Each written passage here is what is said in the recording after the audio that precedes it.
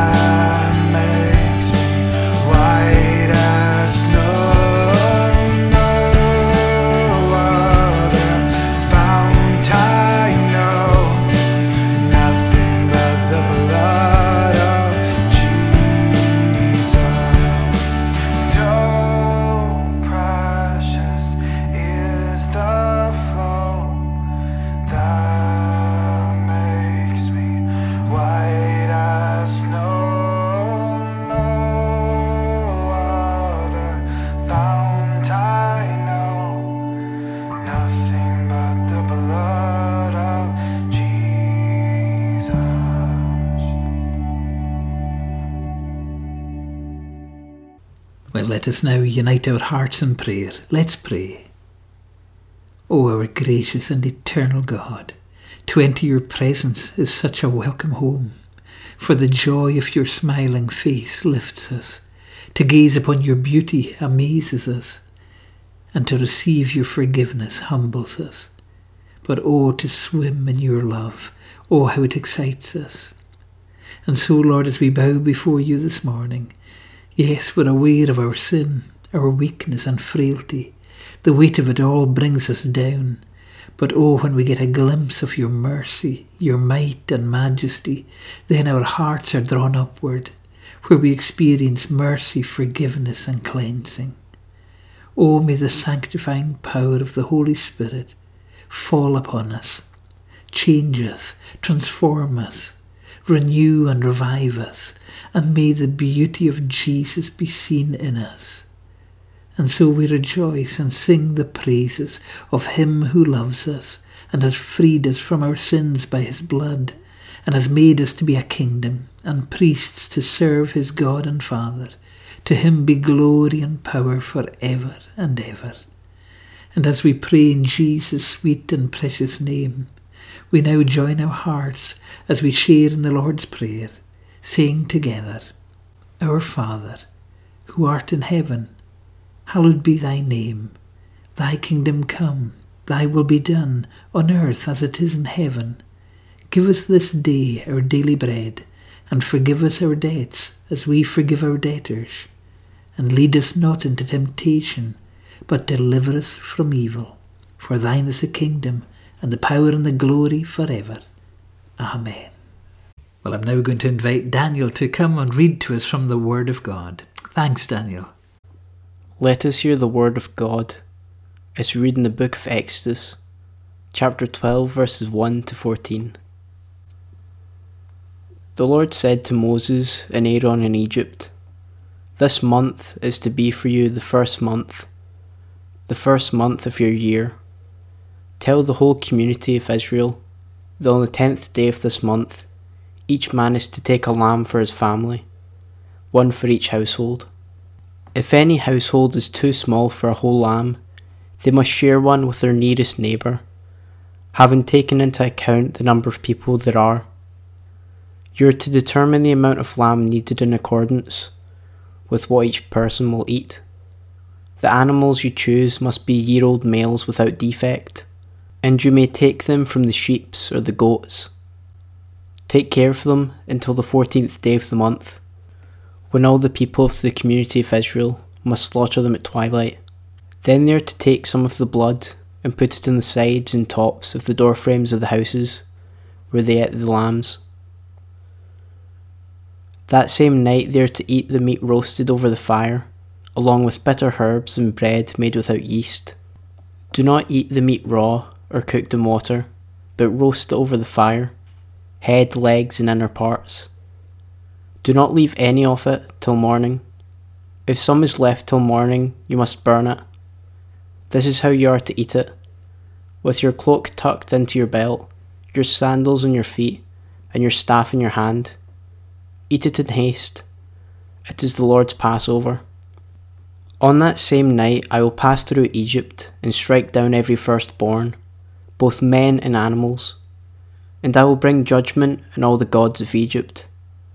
I am the Lord. The blood will be a sign for you on the houses where you are. And when I see the blood, I will pass over you. No destructive plague will touch you when I strike Egypt. This is a day you are to commemorate. For the generations to come, you shall celebrate it as a festival to the Lord, a lasting ordinance. This is the word of God. To him be all the glory. Amen. Well, this morning we return to our theme, Christ Revealed, where we walk with the two disciples on the road to Emmaus. Here they are, absolutely broken. But in their sadness, Jesus draws near. Here we see the heart of Christ. He doesn't point the finger of condemnation. He doesn't shame them over the weakness of their faith. Instead, he mends their broken hearts. Then he opens the eyes of their hearts where they see Christ revealed. Notice how Jesus heals them. He meets them where they are. So what are you discussing? And so he invites them into fellowship with himself, even in their brokenness. Well, we also notice in Luke how they didn't just have a broken heart. They had also lost heart. They had become backslidden. They once dared to believe, but now they were doubting. They once ran with Christ, but now they were retreating. They once were thrilled with Jesus, but now their hearts had become chilled. Well, Jesus describes them as being slow of heart to believe. How do you restore a broken and backslidden heart? Well, Luke tells us that Jesus opened up the scriptures to them. Well, this has been my prayer and my desire for those listening this morning, that through our series of reflections, seeing Christ in the Old Testament, that you would experience your heart healed, restored, set ablaze for Jesus. Well, as Jesus walked with them through the Old Testament, he explains how the Christ had to suffer before entering his glory. And so Jesus showed them all the scriptures that spoke of the suffering and glory of Christ. He would walk through Genesis, Exodus, Leviticus, Numbers, Deuteronomy. He would take them through their history, the writings, the Psalms, and all the prophets. What a Bible study! But it was more than that. They had been broken, backslidden, but now their hearts were burning with new life. They saw Jesus. Yes, they understood it. The scriptures made sense. Oh, can you see Jesus now taking them to our passage this morning in Exodus? That passage that they were never to forget. Well, on many an occasion, God had asked his people to remember and never forget. Nehemiah chapter 4 at verse 14, remember the Lord who is great and awesome. Ecclesiastes 12 at verse 1, remember your Creator in the days of your youth. Psalm 105 at verse 5, remember the wonderful works he has done. And there in 2 Timothy in chapter 2 at verse 8, remember Jesus Christ, risen from the dead. And of course through the whole of the Gospels, do this in remembrance of me. And so this morning we turn to Exodus chapter 12, where we read of an event that was never to be forgotten for two particular reasons. First, they were never to forget the Exodus, how God had delivered them from their bondage in Egypt. Every child in Israel were taught to recite, I am the Lord your God, who brought you out of Egypt, out of the land of slavery. And secondly, they were never to forget the Passover, how God saved them from death. And so the Exodus and the Passover were to be a reminder of God's love, mercy, saving power and grace. And so the children of Israel were told, don't forget it. It would be a reminder of their new beginning. Yes, this event was so important that God restarts his calendar. It was to be the beginning of months, a brand new start for Israel. The Lord said to Moses and Aaron in Egypt, this month is to be for you the first month of your year. Yes, the month of Nisan or Abib was to be regarded by Israel as the first month of a new year. Nisan would usher in a springtime for Israel, a new season of joy and new life. It was the time of the ripening. It would remind them that the winter is past. No more darkness, no more death. In the Song of Solomon in chapter 2, we read there at verse 10, my lover spoke and said to me, arise, my darling, my beautiful one, and come with me. See, the winter is past. The rains are over and gone. Flowers appear on the earth. The season of singing has come. The cooing of doves is heard in our land. The fig tree forms its early fruit. The blossoming vines spread their fragrance. Arise, come, my darling, my beautiful one, come with me. Israel were about to come out of their winter.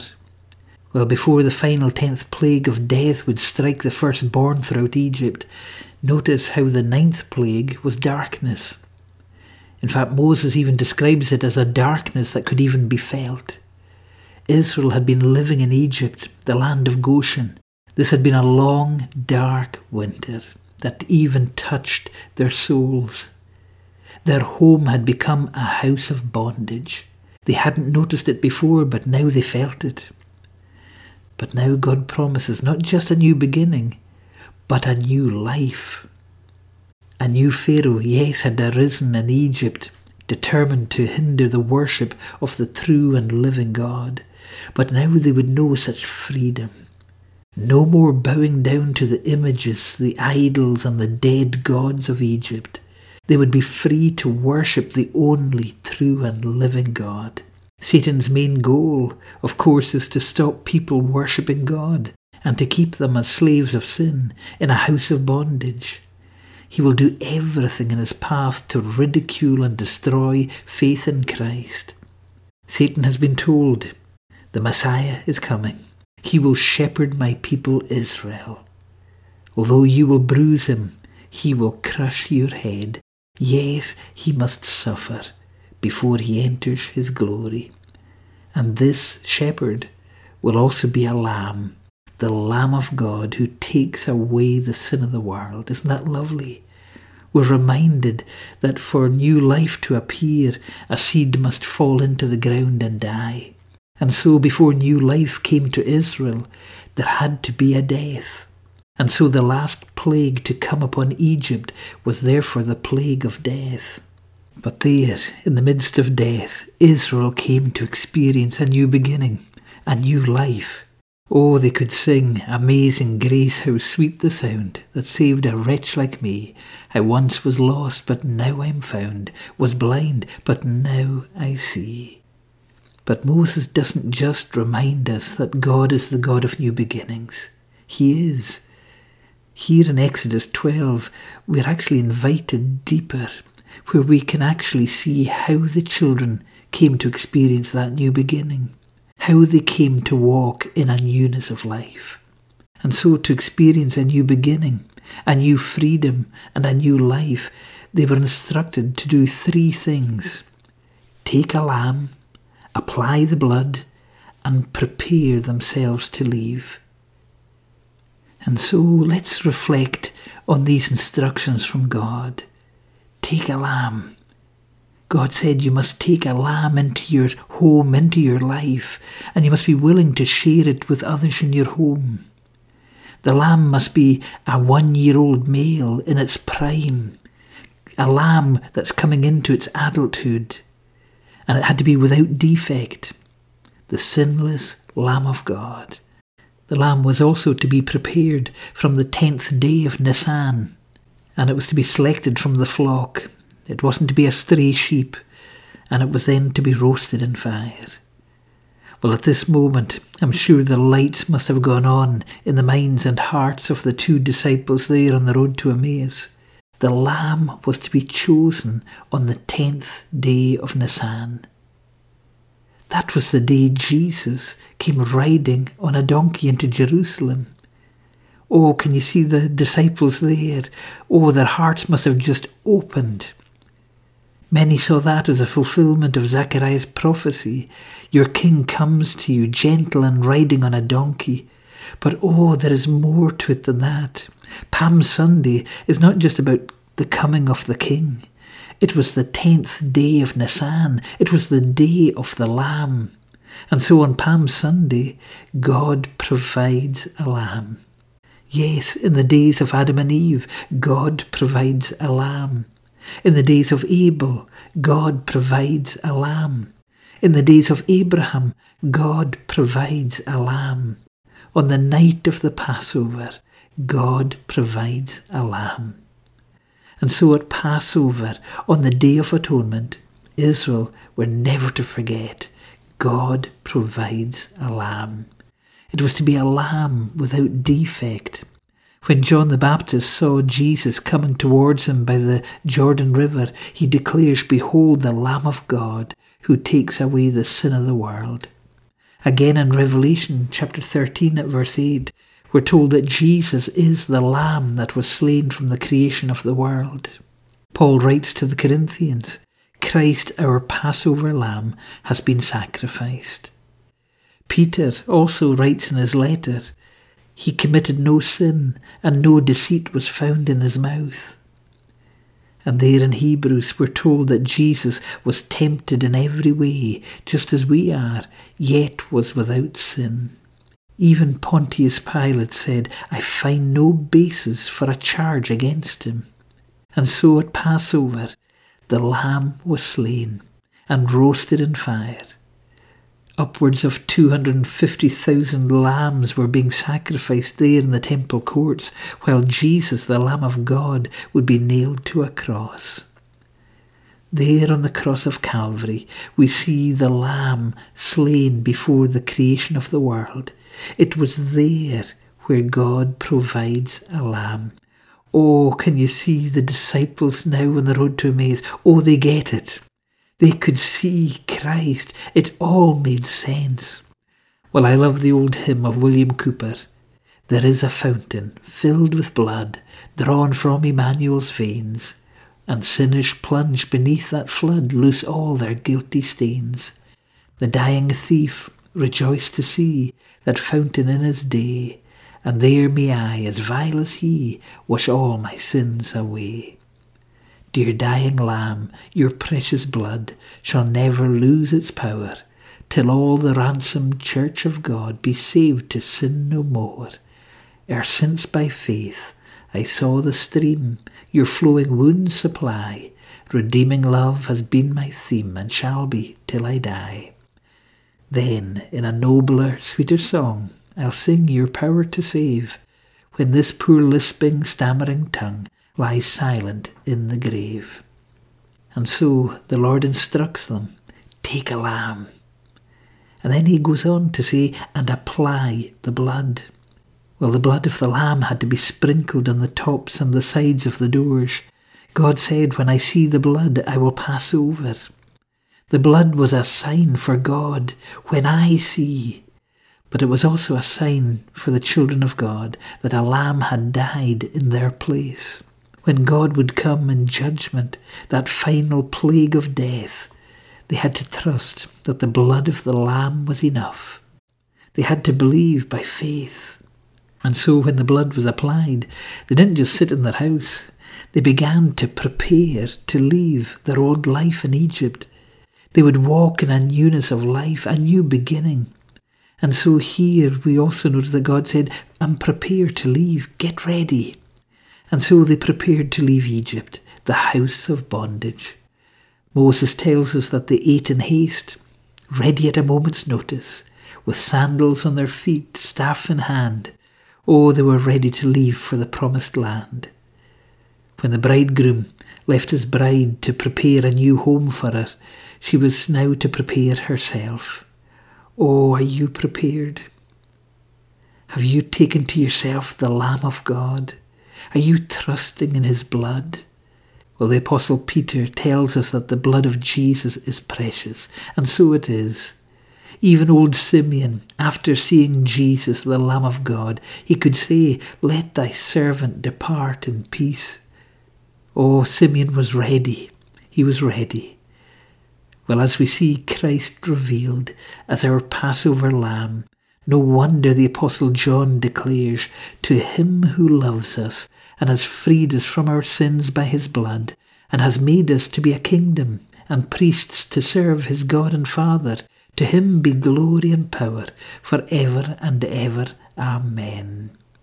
Well, it is my prayer that the Lord would speak to your heart this morning. Here this morning we see Christ revealed as our Passover Lamb. He is the same yesterday, today and forever. Will you take Christ into your heart and home? And don't forget, the Lamb was to be shared with everyone.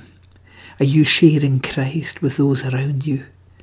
As we receive Christ, his blood cleanses us from all sin. Isn't that amazing? Oh, do you desire to be free from your burden of sin? Oh, there's power in the blood, power in the blood.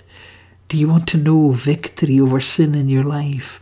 Oh, there's wonderful power in the blood. Do you desire to be whiter, much whiter than snow? Oh, there's power in the blood, power in the blood. Sin stains are lost in its life-giving flow. There's wonderful power in the blood. And so may the Lord bless you and encourage you. Oh, may you experience a brand new start, a new beginning, a new freedom, a new life in Christ. And may your winter be over as the Lord ushers in a new season into your life. Oh, may the Lord bless you. Well, let's worship God as we sing together in this beautiful hymn, Christ is mine for evermore.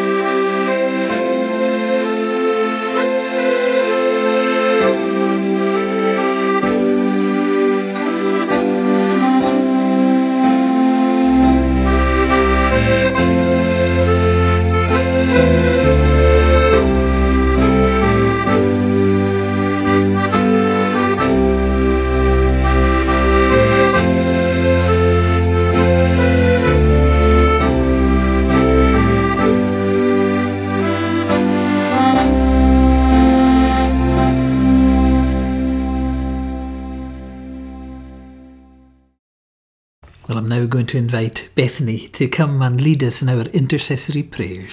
Well, thanks, Bethany. Heavenly Father, we come to your throne of grace with thankful hearts for our Lord Jesus Christ. Thank you for giving your only Son for us, and thank you that he did not come to condemn the world, but to save it.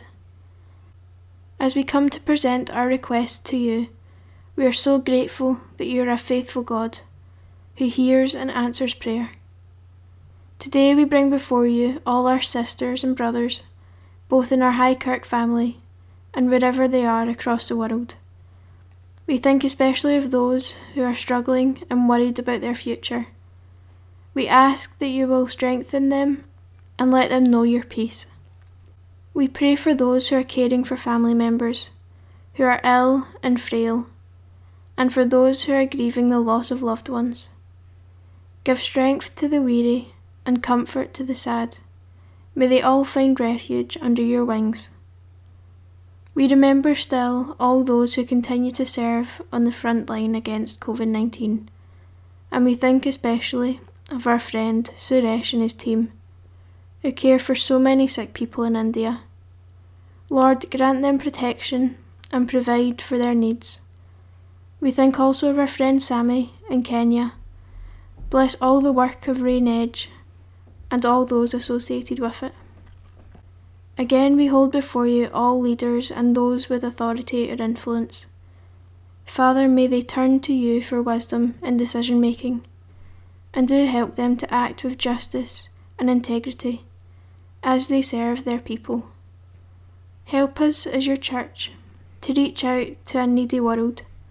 Fill us with your Spirit and cause us to reflect Jesus and his love to the people we meet in everyday life.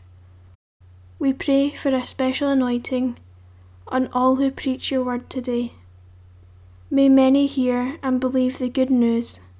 Let your light pierce the darkness in people's hearts and turn them to you. Come in revival, O Lord, and let us see your will done on earth as it is in heaven. Glorify your name in your church and our communities.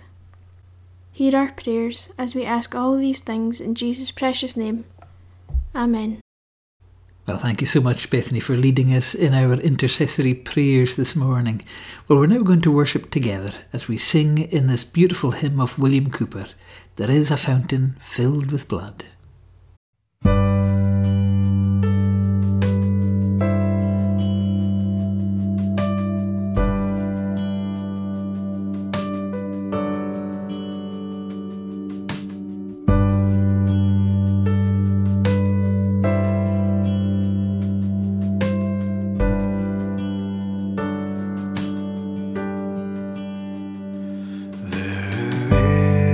A fountain filled with blood drawn from Emmanuel's veins, and sinners plunged beneath that flood lose all their guilty stains, lose all their guilty stains. Guilty stains, and sinners plunged beneath that flood lose all their guilty stains.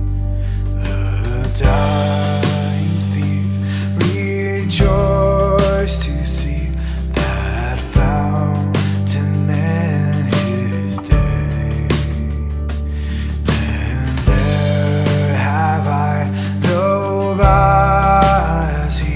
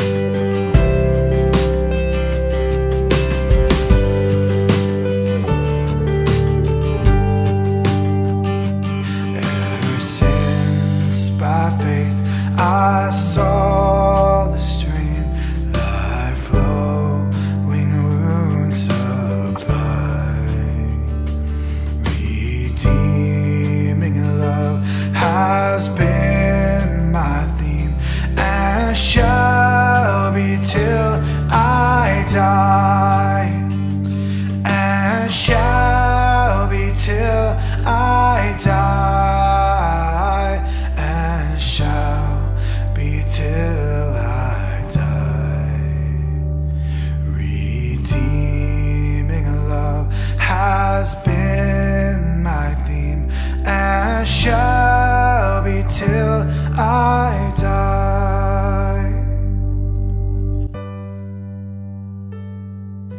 And now let us go in the strength of the Lord, and the blessing of God Almighty, Father, Son, and Holy Spirit be with us and remain with us now and always.